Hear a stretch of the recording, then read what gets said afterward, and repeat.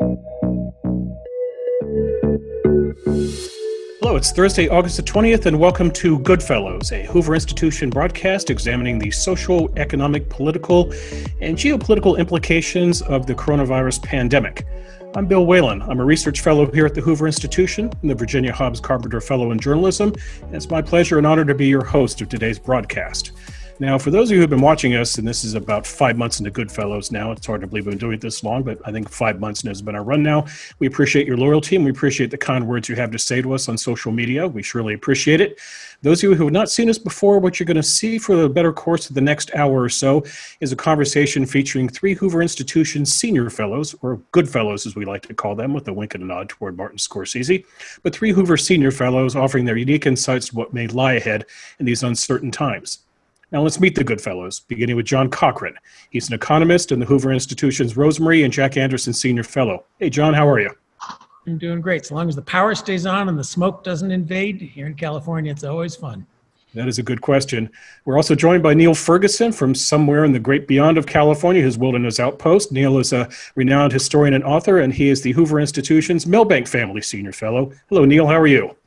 I'm well, thanks. Bill, if it's any consolation, John, it's pretty smoky out here too.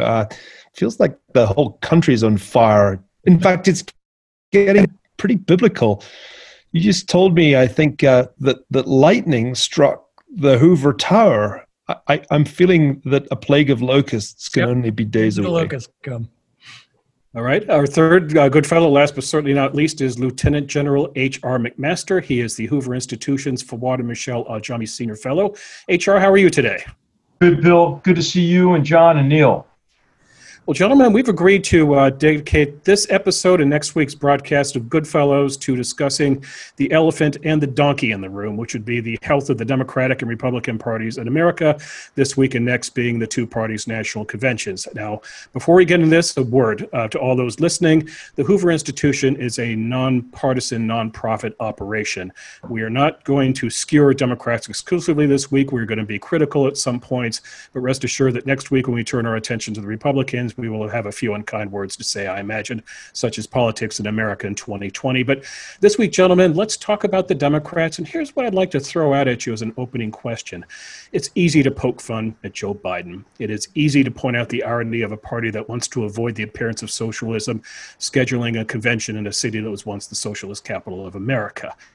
But having said all of that, gentlemen, is there maybe something kind of big that we should be looking at? A wave that is coming offshore, a wave not unlike 1980 where we didn't see it coming, but afterwards we thought we should have seen it coming. Gentlemen, is there a hard push to the left coming up? And Neil Ferguson, why don't you run with this? Well, it's hard for me to compare this with 1980. It seems to me that what's most striking about Joe Biden and the Democratic Party as it would like to be seen with Joe Biden as candidate is that it's so old-fashioned, that it really is harking back to a different era, the era in which Joe Biden's career was launched. I said years ago that populism had a relatively short half-life historically, and that it tended to be followed, at least in the US, by progressivism. And sure enough, as it seems like populism has burnt itself out metaphorically, as well as literally in California, you can see that we're almost certain, or not certain, but likely to have the progressive alternative. But it's so tired. Unlike in the early 1900s, when progressivism and its European equivalent, social democracy, were new and exciting and offered some semi-plausible solutions to the big problems of the industrial urban society of that time, I'm struck by the kind of tired quality of what is ultimately on offer here. And the reason that they're putting Biden up front is, I think, pretty obvious, that they don't want to present voters with the real radicalism which the left wing of the Democratic Party currently stands for. They want to make believe that with Uncle Joe, we can get back to the days of normalcy when folks work together and solve problems in a bipartisan way. It sort of turned the clock back progressivism, which almost sounds to me like a contradiction in terms. If you look at the Biden program, wade your way through it, as I've tried to do, it's good old-fashioned spend and tax. Huge spending is envisaged, and it's pretty hard for Republicans to argue against that after the huge spending that they've committed to in the past 8 months. And pretty significant increases in direct taxation, though nothing near enough to cover the increased spending that's envisaged. So it's the old progressivism, it's the old Democratic Party that voters are being offered here. And I think that's kind of somewhat dispiriting, to be honest, as well as I think a little bit deceptive, because it's clear that there's another Democratic Party just visible in the wings and certainly visible in some of the sort of chat rooms that are going on with significantly smaller audiences. Well, John Cochrane, Rahm Emanuel, a pretty smart guy, we would agree. Rahm Emanuel, former congressman, Bill Clinton's chief of staff, I believe, when he was president, and most notably former mayor of Chicago. John Cochrane, part of the first say, all wisdom lies in Chicago. Rahm Emanuel wrote a piece for the Wall Street Journal on Saturday in which he talked about this election and used the phrase, quote, generational transformation. I'd like to read a little passage to you, John, in which Emanuel talked about Democrats needing to, quote, focus on what happens after Trump has been ushered off the stage. In other words, he thinks Democrats need to be talking about specifics as to what will they do. But we, for the last 3 nights, now granted, we're doing this before Biden's acceptance speech. We don't know if he'll get into specifics, but this convention's been pretty notable for avoiding specific things they want to do in 2021. The theme has been, let's get rid of Donald Trump. So do you think a generational transformation is indeed working here? So I hope, let's put on the agenda to talk about in 20 minutes specifics as far as what's going to happen with policies, schools, cities, energy, monetary policy, and so forth. And so I want to put that shit down. We'll talk about it later and stick with your big issue question. I think I disagree a little with Neil. I do see more of a wave coming. There is an elephant in the room. His name is Trump. We wouldn't be here now with the Democratic Party doing what they were if there weren't quite a lot of dissatisfaction with the personality and antics of the current occupant. And I think what they're doing is go just left enough to stay just moderate enough to barely win the election is the strategy. Biden is clearly saying as little as possible. Now, they did decide not to go full-on progressive. They did not, AOC and Bernie Sanders and Elizabeth Warren are not their presidential candidates. But as I see it, the old, I love the way Neil put it, the late 1960s, early 1970s, the septuagenarians are being put up sort of as the stuffed front, the ones we talk about, so that the middle of the road voters won't be scared to death. But who will actually be writing the laws? Who will be writing the rules? Who will be writing the dear colleague letters? Who will be writing the subpoenas? Who will be running the investigations? Who wrote the Democratic Party platform that Neil tried to go through? That will be clearly in the hands of the young and the energetic, not the septuagenarian symbols who are up there to make us feel like it's all going to be kumbaya come November 7th. And they are a strong political force. Now, I agree with Neil. As far as ideas are concerned, the modern progressivism is mostly noticeable for the nuttiness of its ideology. But ideology has always been an opiate for the masses. This is about power, the getting of power, the taking of power, the keeping of power. And they will use the machinery of the government in order to send things to people who support them. And we can talk about that more in the policy things. But I think that is really, the situation is who's going to be running things, because what matters is the details. And it's clear the energy of Biden and Pelosi and that generation in their upper 70s is not going to be the energy that does. What they have to stand for is what Walter Mondale stood for in 1984. It hasn't changed that much, just a little more of the same. We can talk about a little more unions, a little more subsidies to this, a little more subsidies to that. But who will actually be running things are the young progressive millennials, and they are a political and ideological force to be reckoned with. Didn't work out too well for Mondale, though, now did it?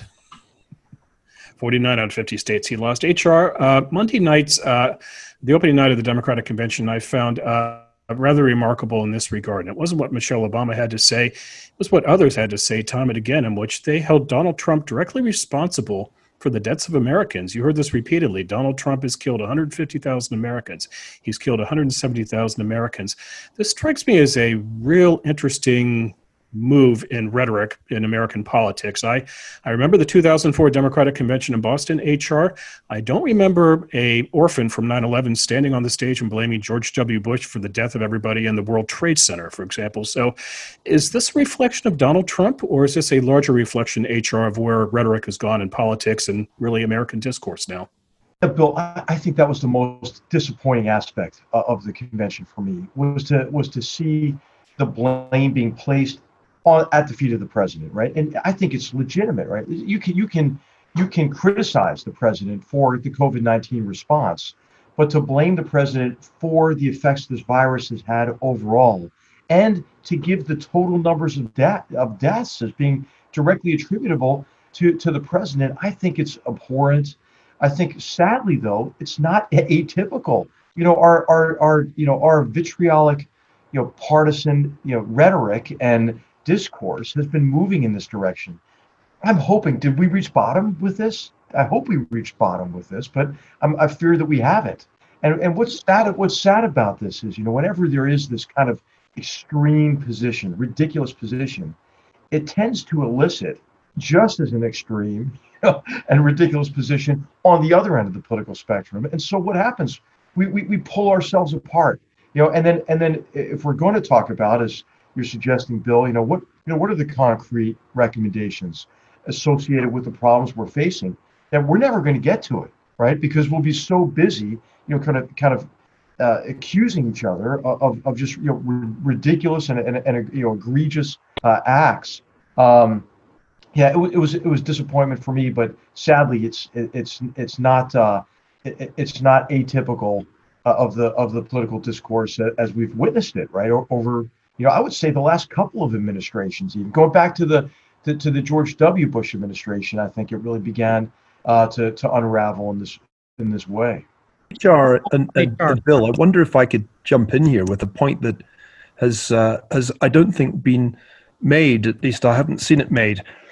If you think back to the Obama presidency, it's not like they didn't have their epidemic, although nobody has mentioned it this week, but there were 3 waves of opioid overdoses that swept through the United States during the Obama presidency, and more than doubling the opioid-related death rate in the time that he was in the White House. And in total, more than 365,000 Americans died of drug overdoses between 2009 and 2016. And each year, the death toll was higher than the year before. And unlike COVID-19, the age groups affected were relatively young. It was actually those between 25 and 54 who were most affected. Now, nobody, to my knowledge, during or at any point after the Obama presidency, blamed Barack Obama for those deaths. But you don't need to be a John Cochrane level economist to recognize that the death toll is higher than for COVID-19. The number of life years lost is significantly higher. And this happened each year for 8 years and got steadily worse without any solution being found. And I do find myself asking why it is that Donald Trump is to blame for the deaths caused by COVID-19 in the space of just a few months, in a way that, of course, has been seen in many other countries, and indeed worse in a number of European countries. And yet we completely pass over the catastrophe of the opioid epidemic during the Obama years as if it simply had nothing to do with him. And this brings me to a point that has really been bugging me all week. I listened and reread President Obama's speech this week. Initially, my response was, this is a good and well-crafted speech, and I can't help but agree with much of it. But I found myself wondering what was missing, and then it hit me. No acknowledgement at all that there might be some causal relationship between the Obama presidency and that backlash that produced Donald Trump's victory in 2016. Nobody, it seems to me, at this convention has an answer to the question of why it was, if the Obama years were so wonderful, Donald Trump was elected 4 years ago, and it was missing too from Kamala Harris's entirely solipsistic speech. So I do feel that there's something a little bit troubling here. If these people are going to win, they don't seem to have learned anything from defeat 4 years ago, and they don't seem to have any understanding of why they were repudiated at the ballot box 4 years ago. Well, I don't think they have to. I mean, to follow up with HR, even more so, I've been struck that in this criticism, neither at the time nor now are they saying, well, here's what we would have done different. We would have gotten the CDC off their butts to certify a test and not sit on it for 21 days. We would have gotten the FDA to allow people to have tests. We would have gotten vaccines going quicker. You're hearing, we would have banned international travel. Nothing. There's no alternative program, even with hindsight, of what they would have. Or national stockpile of PPE equipment. Or we would have allowed you to. We would have not allowed these supply chains to become so fragile, and based on exclusively efficiency without the stocks necessary to. And these problems weren't confined only to the Trump years. I mean, these were problems that go beyond. And let's get back to the. So unfortunate, John. But the point, you're exactly right. It is an empty finger to point, but they don't have to. The strategy is where it's simply make fun of Donald Trump. It's not about vote for us on a positive message. They know their positive message is one that a large majority of the electorate, if they knew what it was, don't want. It is the antics of Donald Trump gets people to vote against Donald Trump the same way. In 2016, lots of people voted against Hillary Clinton. A lot of the polling is not that they love Donald Trump. A lot of the polling was that they felt disparaged by Hillary Clinton and by that party. Just be quiet about what you're going to do. Keep the focus on Trump. That is the strategy of what they're going to do. Mm-hmm.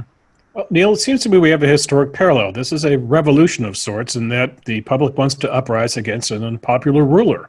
But revolutions are driven by a force, and revolutions have results, and revolutions have agenda. But Neil, what is the agenda of this revolution, or is this indeed a revolution? Well, I think we had a revolutionary situation in the United States in the wake of the death of George Floyd. And I think if you look at the scale of the protests that unfolded after Memorial Day and that ran right the way through to July, it was remarkable in terms of the numbers of people and the numbers of cities where protests happened and the level of violence that there was, spilling over into full-blown iconoclasm in places. But it then did, as these protests tend to do historically, it petered out. And what's left, I think, is a kind of leitmotif of gesturing towards the idea of Black Lives Matter. And we've seen that in numerous ways this week. I think what's striking about this is the extent to which it's possible to have a kind of revolution of virtue signaling that changes relatively little. I'm observing the way big tech billionaires write checks to organizations or institutions engaged in the critical race theory, in advancing the notion of systemic racism. The journalist Matt Taibbi made a very good point a few weeks ago in which he said that this kind of thing, where you write a check so that Ta-Nehisi Coates' ideas can be communicated to people in middle school, and that's it. You're done, and you can carry on in your relatively unregulated technology company in Silicon Valley, having done really very little to alter the fundamental and real problems of socioeconomic disadvantage that African Americans experience. And this is what I think is interesting about the Democratic Party, that in many ways, whatever its rhetoric, which is often quite egalitarian in its language, in practice, it actually does nothing to address the problems of disadvantage at the lower end of the income distribution.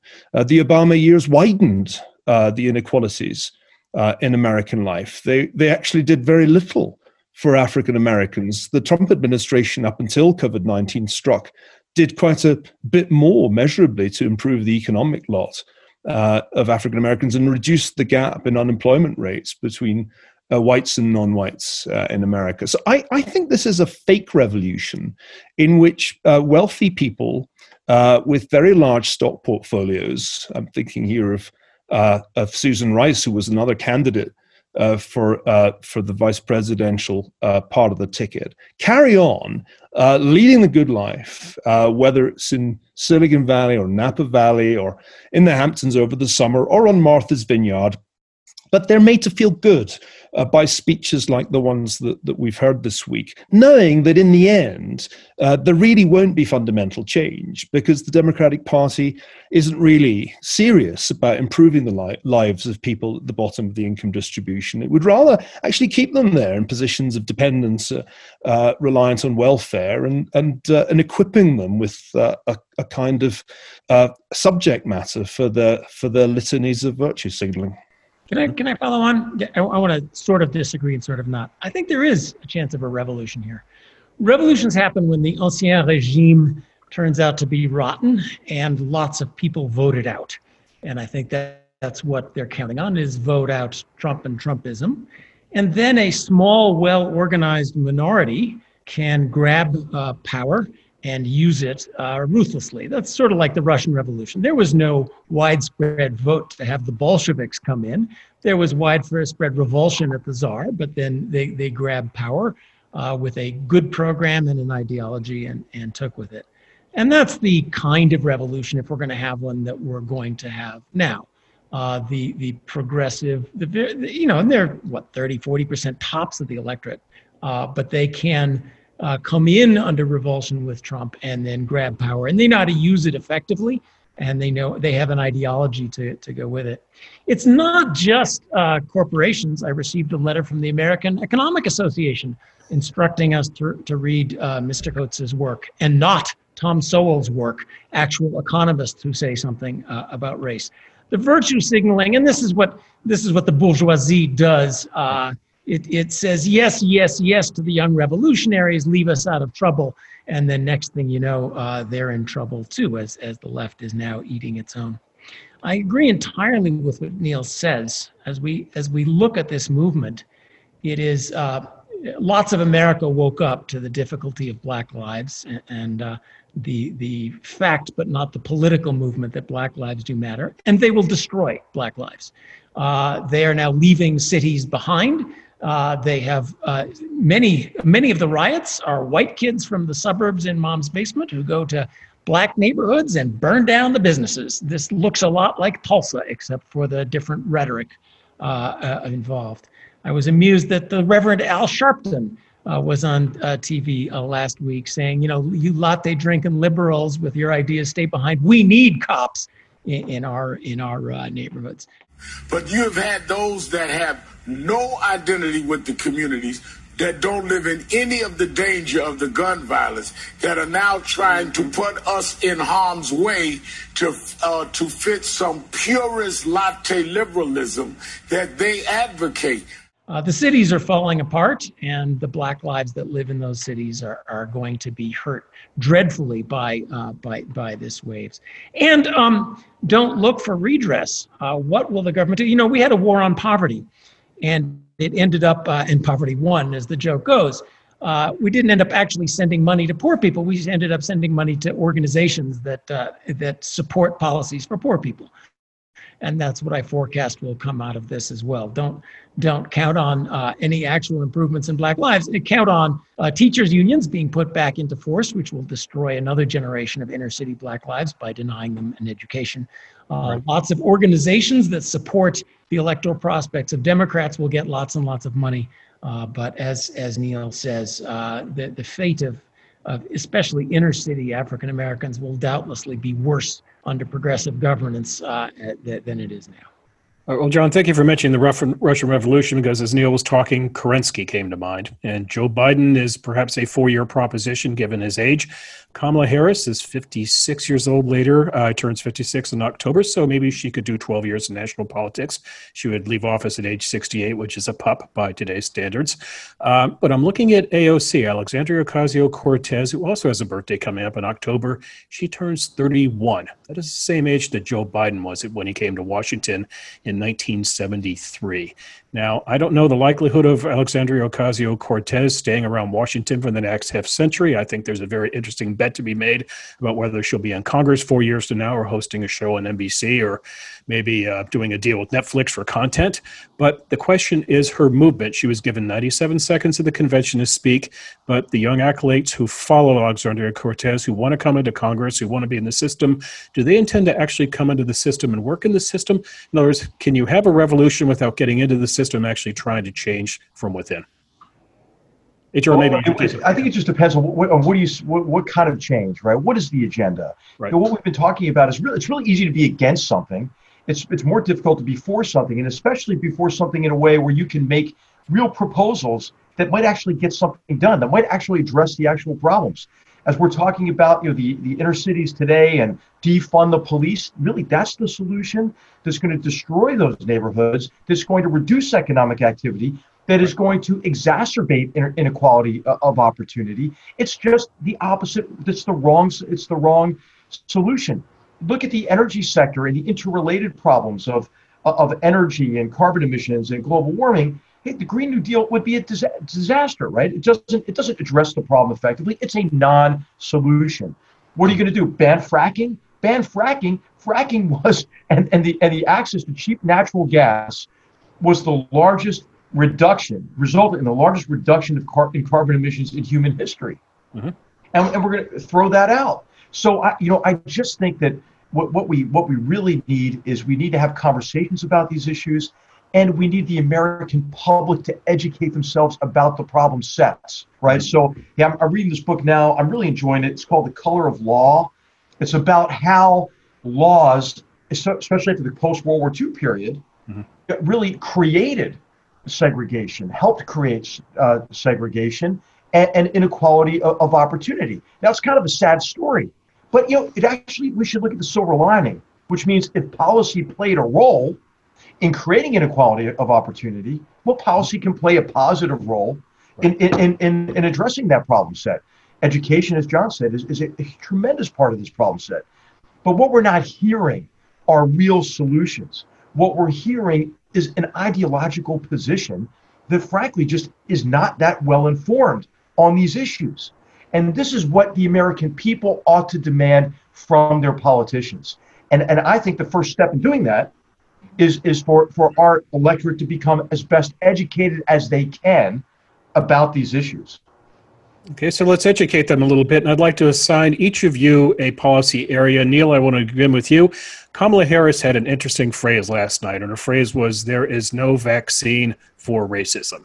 I'm a recovering speechwriter, so I know how phrases like that happen. Somebody writes that, they think that's very clever, it sounds good. I'm not sure what it means, though. There is no vaccine for racism. You study culture. You've been studying America becoming unhinged along these lines. What happens in 2020, 2021? Is there a pursuit of a vaccine for racism? Well, I mean, the simple answer to the question is, yes, there is. And it's the way you're brought up by your parents and the way you're educated. And though I'm now in my mid-50s, I was brought up by two wonderful Scottish graduates, the first in their families to go to university. Glasgow in those days was an entirely white city.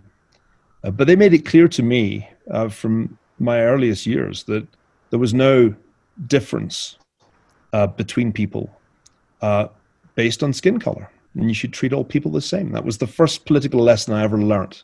I know that because I found that I'd written it down when I was 10 on a little scrap of paper. So I think there is a vaccine against racism. That's clear. The problem is I worry very much that the left has already decided that the way it's going to conduct its vaccination scheme is through a whole variety of institutional initiatives, not least at the universities, but also in schools and in corporations, that are actually going to be counterproductive and will not, in fact, instill in people the central notion of respect for all individuals, regardless of skin color or, for that matter, religion or any other differentiating factor. I think it's very interesting to read some of the more critical thinkers on these issues in the African American community. We heard on this show from Roland Fryer at the height of the protests, and I thought it was illuminating. I've been reading a lot of Coleman Hughes's commentary on this, and the recurrent theme of Coleman's writing is that the people who portray themselves as the anti-racists and whose books have become required reading, bestsellers, partly because corporations are kind of shamed into buying them and distributing them, they are in fact the racists.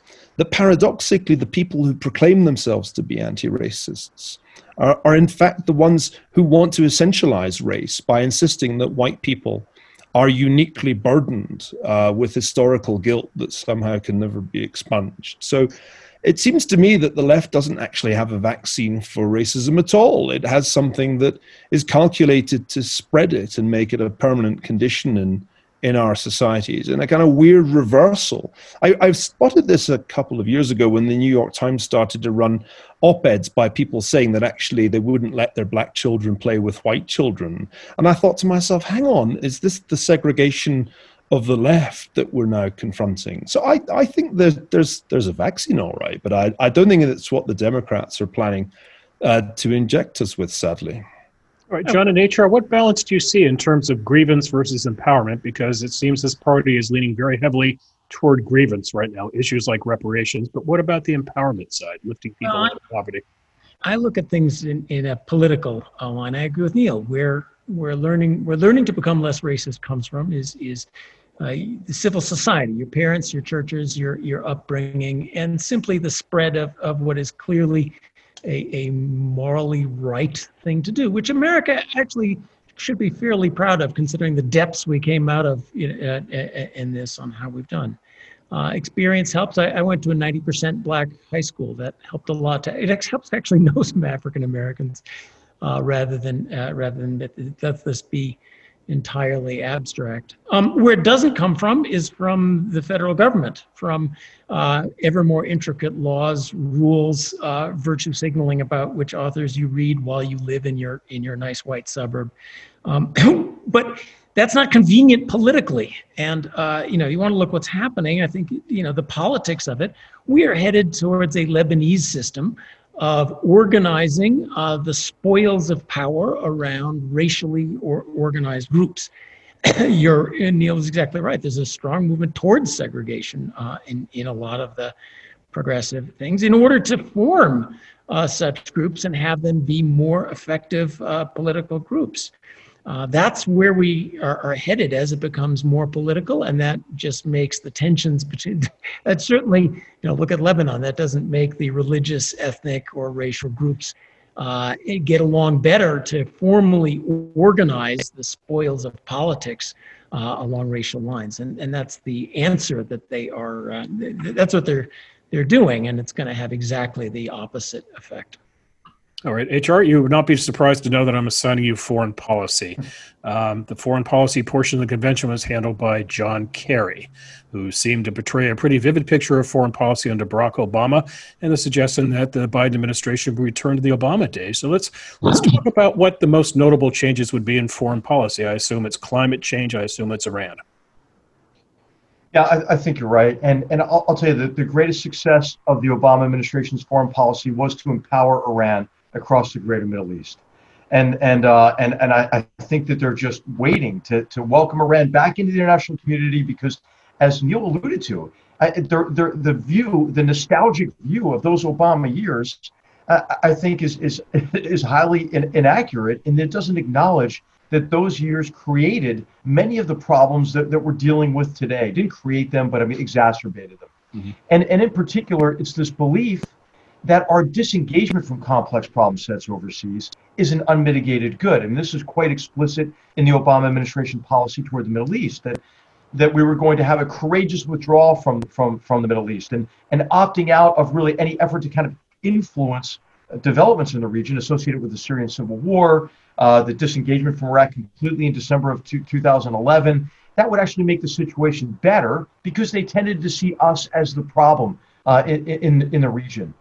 And of course, we know what happened subsequently in the Syrian civil war, one of the greatest humanitarian catastrophes since the end of World War II, the rise of ISIS. ISIS takes over territory the size of Great Britain and inflicts horrible suffering on the people in the region, and creates a refugee crisis, right, which spills over in other countries and into Europe. So I think that they have not revised really their approach based on what should have been lessons learned, especially that Iran is not going to modify its behavior, is not going to end its 40-year-long proxy war with the great Satan, United States, the little Satan, Israel, and with the Arab monarchies. Right. And one of the new realities in the region is that in the region there's a recognition that Iran is the real problem, and therefore you're starting to see some of these new relationships develop, like the UAE and Israel, like the rest of the Gulf states, seeing their interests align more with Israel on Iran. Then they diverge over issues like the Israeli-Palestinian issue set. So I mean, I think what's sad about it is every administration seems to now define their foreign policy mainly by their opposition to the administration they replace, and therefore doesn't learn the lessons from even our most recent experiences and apply them to a thoughtful foreign policy going forward. The worst thing to do would be try to resurrect the kind of agreement with Iran under the JCPOA or the Iran nuclear deal. The worst thing to do would be to alleviate sanctions on Iran as a result of that, and give them more money, throw them a rope, as they are experiencing constraints associated with the sanctions that have been put back in place on the regime. So I just think, from a foreign policy perspective, the worst thing to do would be to replicate the Obama years. Now, I will say just quickly, sadly, some of the recent Trump administration decisions seem to be kind of aligned with the Obama administration approach to the region. And there is sort of this drive toward retrenchment, disengagement from these problem sets, and the belief that this is an unmitigated good that cuts across both parties.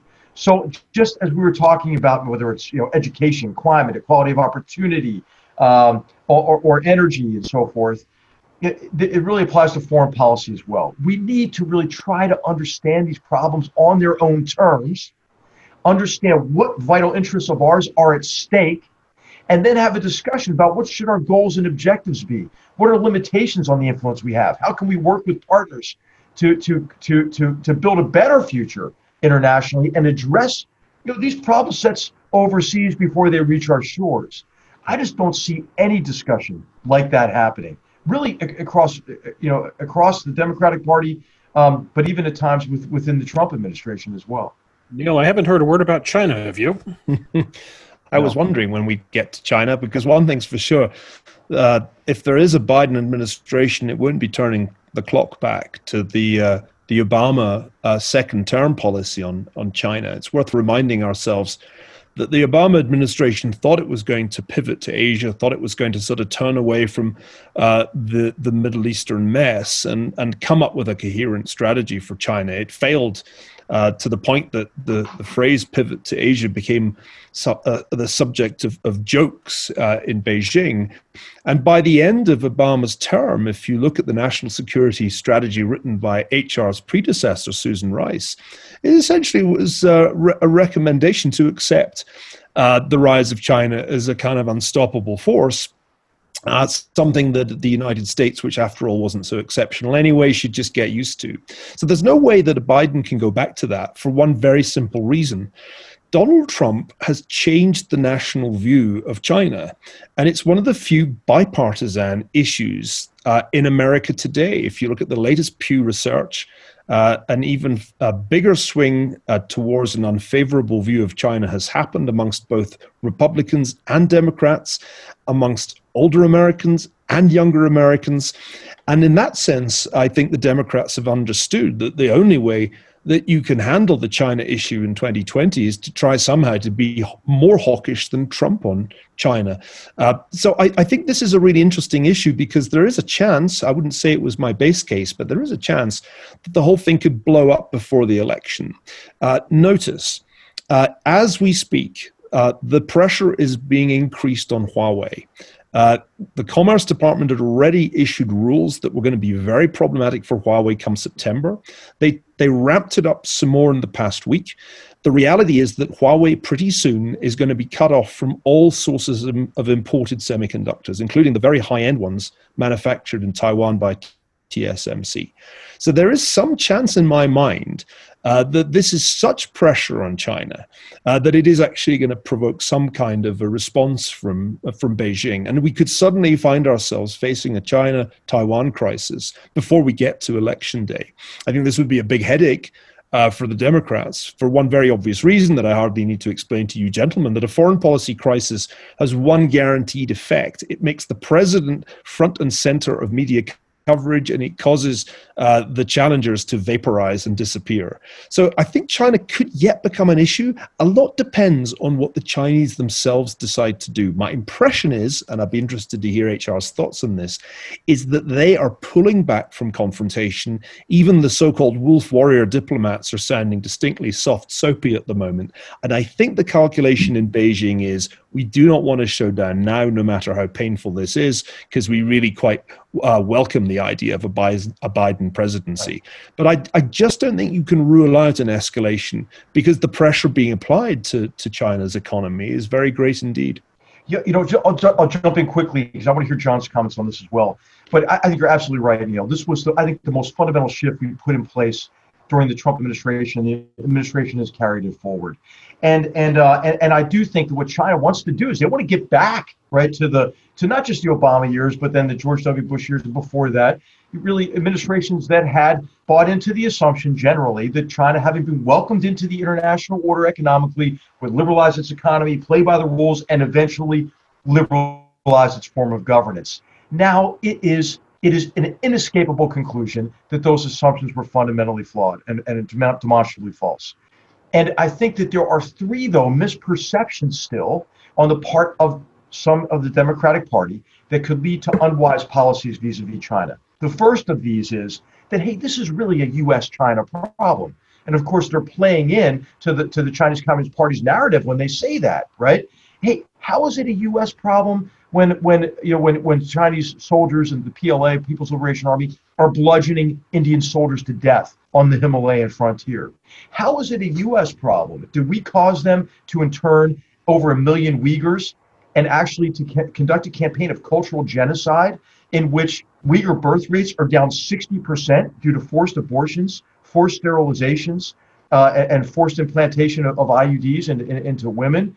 Is it a U.S.-China problem that Chinese vessels are ramming and sinking Malaysian fishing vessels, or ramming Vietnamese vessels in the South China Sea, or threatening Taiwan, or launching a huge cyber attack on Australia, or attacking our medical labs and research facilities and our hospitals during a pandemic? I mean, really? And the wolf warrior diplomacy? And so that's just a myth that it's a problem that we've kind of created, because Trump is so abrasive.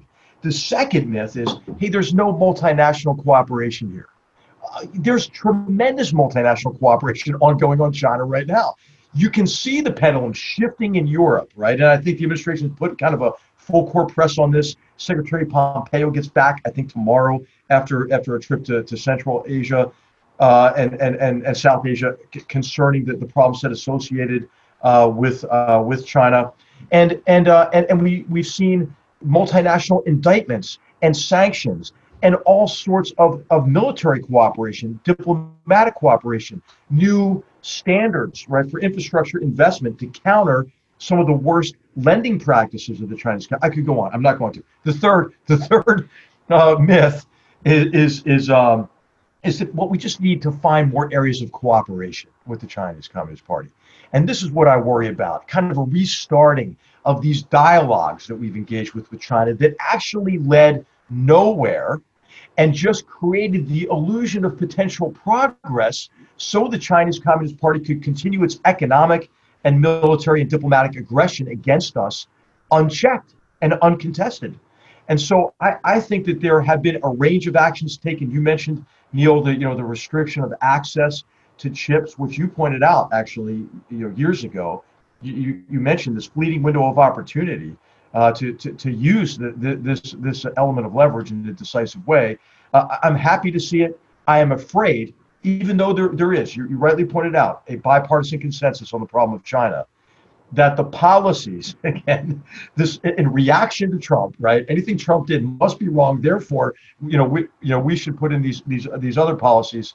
I'm concerned that there'll be a backing off on some of these initiatives, which I think are immensely important to the competition with the Chinese Communist Party. And finally, I'll just say, those who argue for this return to cooperation, they pose a false dilemma. As you mentioned, the false dilemma is either to go back to the old policy of managing our own decline, right, and accommodating the Chinese Communist Party, or hey, it's going to be war. Well, actually, I don't believe that in the Thucydides trap. I believe that actually, if we had continued to accommodate the Chinese Communist Party, they would get more and more aggressive, as they were in the South China Sea and elsewhere, and that would put us on a path to confrontation. So, I think that this is a big issue. It should be a campaign issue, something to talk about. And as John mentioned in the beginning, it should be an issue talked about with really a degree of specificity about what are the objectives, what are the policies. And John, I know we're back to China, so over to you. Well, I want to get us back to domestic policy because I have some. And I want to do economics with you, John, specifically. Yeah. And I don't want to, I think we're going to have many more talks on the wisdom of Cold War II and how to handle China. But I will grant you that both parties seem to be headed in the same direction, as unwise as I think it is. And what happens is that after a change of administration, lots of words get said. Each administration quietly accepts things that it may have yelled about but are convenient. And it is true that the Democrats are as happy to China bash as the Republicans right now. Bernie Sanders' view on trade is quite similar to Donald Trump. I think Sanders even was upfront about that at some point. So mercantilism, protectionism, bring back the jobs of the 1950s is as much in his rhetoric as Trump's rhetoric. So I think they will go along and continue Cold War II. And we can, after this is over, go back to discussing the wisdom of it rather than where does it fit in current presidential politics. John, I've got a quick comment because I read The Grumpy Economist, as I always do, and you suggested a bit of a moral equivalency, I thought, with the Chinese Communist Party and its mercantilist policies. I'll tell you, the person who's been working on this, Bob Lighthizer, I think he's one of the most competent people I've ever met. And always his approach with trade enforcement mechanisms, at least when I knew him there, was that those trade enforcement mechanisms were to ultimately get back to a place where you didn't have to use them. And really what precipitated the use of tariffs, the trade enforcement mechanisms to get China's attention were a whole range of unfair trade and economic practices associated with forced transfer of intellectual property, sensitive technologies, limited and not reciprocal access to their market. So I don't see the equivalency there. And I think that there are structural problems with a statist economic system that uses what it perceives as its relative advantages against our free market economic systems. Okay, wait. Let me just. We're getting off the track of Biden and the Democrats. I want to have this discussion. I want to have it the week after next. But I don't want to get away with the words moral equivalence between us and the Chinese. I never said anything about moral equivalence. Equivalence of idiocy. We may be shooting the boat as to make them stop shooting the boat if you'd like, the holes in the boat if you'd like. But no, there's no moral equivalence between the U.S. and China. Let's get back. Okay, I'll drop the moral. No, You're and let's suggesting an equivalency. Let's have this discussion. And I'll We got about 10 minutes of show left, and before missiles fly between Neil and John, let's stick with economics. And gentlemen, what I want to talk about the time we have left is perhaps the emerging of economics and social justice. Let's call it economic justice. Now, I'm in California, so is John Cochran, so is HR. Neil will be joining us back here one day. As I speak, the legislature is looking at raising taxes on millionaires. They want to up the bracket by a few points. They're considering a wealth tax. If you have more than $30 million in your fortune, the state of California is going to come after you for up to 10 years, regardless of where you have it. But let's talk about Washington. And John, why don't you lead this off?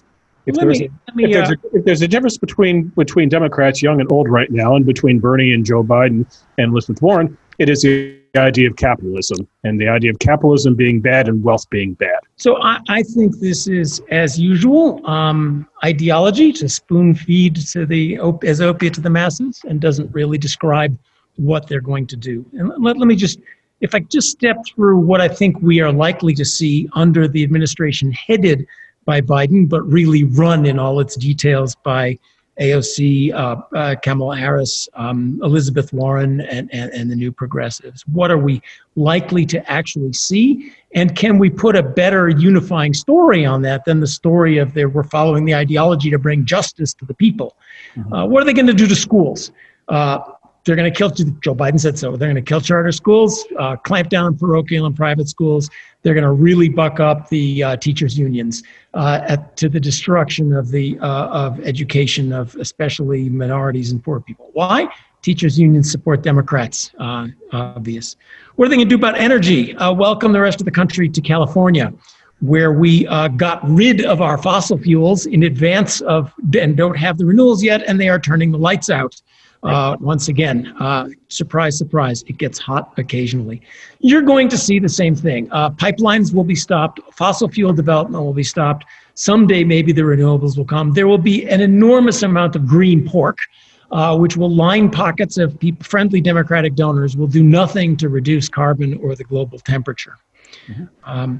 What are they going to do about, well, we know what's happening to unions. By the way, welcome to California, where I think it's tomorrow Uber and Lyft go out of business, because labor they're all going to be regulated. No, a judge just imposed a stay on that, so they're temporary. Well, we came within a day of destroying Uber and Lyft.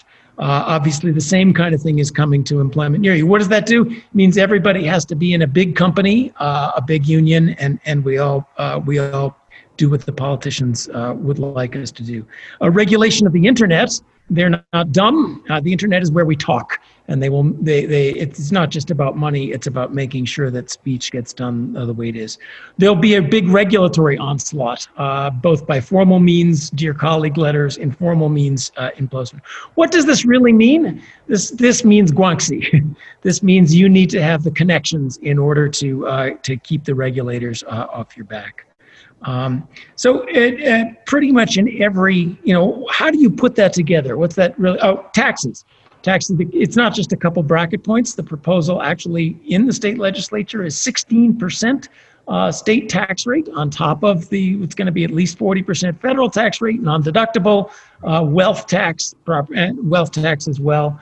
Now, what does that mean? That means good year to be a tax lawyer. I think the good businesses for 2021 are going to be tax lawyer and diversity consultant, because that's where the money is going to go. This doesn't empower poor people. This empowers political organizations that keep us in power, and that's it about it. It's not leftism. Socialism is where the government takes over the means of production. So Neil, where does... Let me just finish. I have one last thought. What is the system of government that I just described? It's cronyism. It's cronyism with leftist rhetoric organized along racial lines. That is, I think, what you see in the policies going. And I would add, watch the investigations coming. So running the Justice Department is extremely important as well. That's the policy mix, and I think it's a mistake to take the ideology too serious. Let's take the reality and then try to put a word on it. And that's the best, sort of lefty Latin American cronyism is the best I can put on to what I think we'll see. Hey, Neil, can the Democratic Party find a happy medium when it comes to the virtue and conduct of capitalism? Well, in some ways, what John's been saying should give us a glimmer of hope on which to conclude our conversation. Because, as I said at the beginning, this is kind of the old progressivism. I mean, just think about it. They're going to put taxes up at the federal level on individual income taxes, on corporate taxes. The rates are going back up to where they were before. I think the 12.4% Social Security payroll tax on earnings above 400,000 is likely to come as well. And capital gains taxation is going to be changed. But it's all kind of a drop in the bucket compared with the spending plans. If they renew all the COVID-19 programs, which I think they plan to do, you're talking 2 to 3 trillion. And then, it could be up to 2 trillion on infrastructure and industrial policy, that kind of cronyism John was talking about. And the reason that I find all of this paradoxically cheering is we know what will happen. This will not be good for economic growth. It will, in effect, Californianize the rest of the country. And as a consequence, I'll make my prediction here and now. The midterms in 2022, if there is a Biden presidency, will be a shocker. There'll be another shellacking. It'll be richly deserved. And hopefully in the intervening 2 years, the Republican Party will have slapped itself in the face, taken a long, hard look in the mirror, and got back to some fundamental conservative principles, because that's what we're going to need in the face of this kind of clapped-out progressivism. By the way, the implications of this policy combination for the US dollar, potentially for inflation, are all pretty grim. And I think back and ask myself, what Democratic administration is this actually going to be like? Is it going to be Lyndon Johnson, who really hit the ground running in his first term with some extraordinarily bold social legislation and civil rights in the Great Society? Is it going to be Clinton? Or is it going to be Obama? Or is it going to be Jimmy Carter? Because when you think back, there's one presidency that the Democrats really can't feel any great nostalgia for, and it's the Carter presidency. And I think there's a lot of Carter coming in the form of Joe Biden, not just generationally, but also in terms of the likely content of policies. So I'm going to just have this little glimmer of hope that what we've seen this week in the Democratic convention is really a kind of extended advertisement for clapped-out progressivism, which will have a kind of 2-year run at screwing up the nation's economy, after which hopefully some sanity will prevail. HR, you are the 5-star general of optimism when it comes to this broadcast. Why don't you close out on a positive note, something good you just saw this week, and maybe Neil suggesting that perhaps Joe Biden is not going to take us over the cliff. It'll be a little more moderate than we think. What do you think? Well, I think what we need the vast majority of Americans to kind of reject this kind of ideology associated with kind of critical theory, right? This is this ideology that there are inherent power structures in society that must be torn down. Well, we live in a democracy, right? People actually are empowered to have a say in how they're governed and can demand more from their politicians, and can demand real solutions instead of empty rhetoric and non-solutions. So, okay, if you want an optimistic note, I would just say what is critical is an educated electorate. Let's educate ourselves. Let's learn about these issues, and let's demand more from our politicians of both parties, and recognize that's how we can exercise our power as citizens in our country. And in this election year, as bad as it's going to get, as vitriolic as the rhetoric is going to be, let's be grateful that we live in a democracy. Let's be grateful that we can have these debates and we can have these discussions. Let's reject any kind of an orthodoxy that tells us we have to think in a certain way.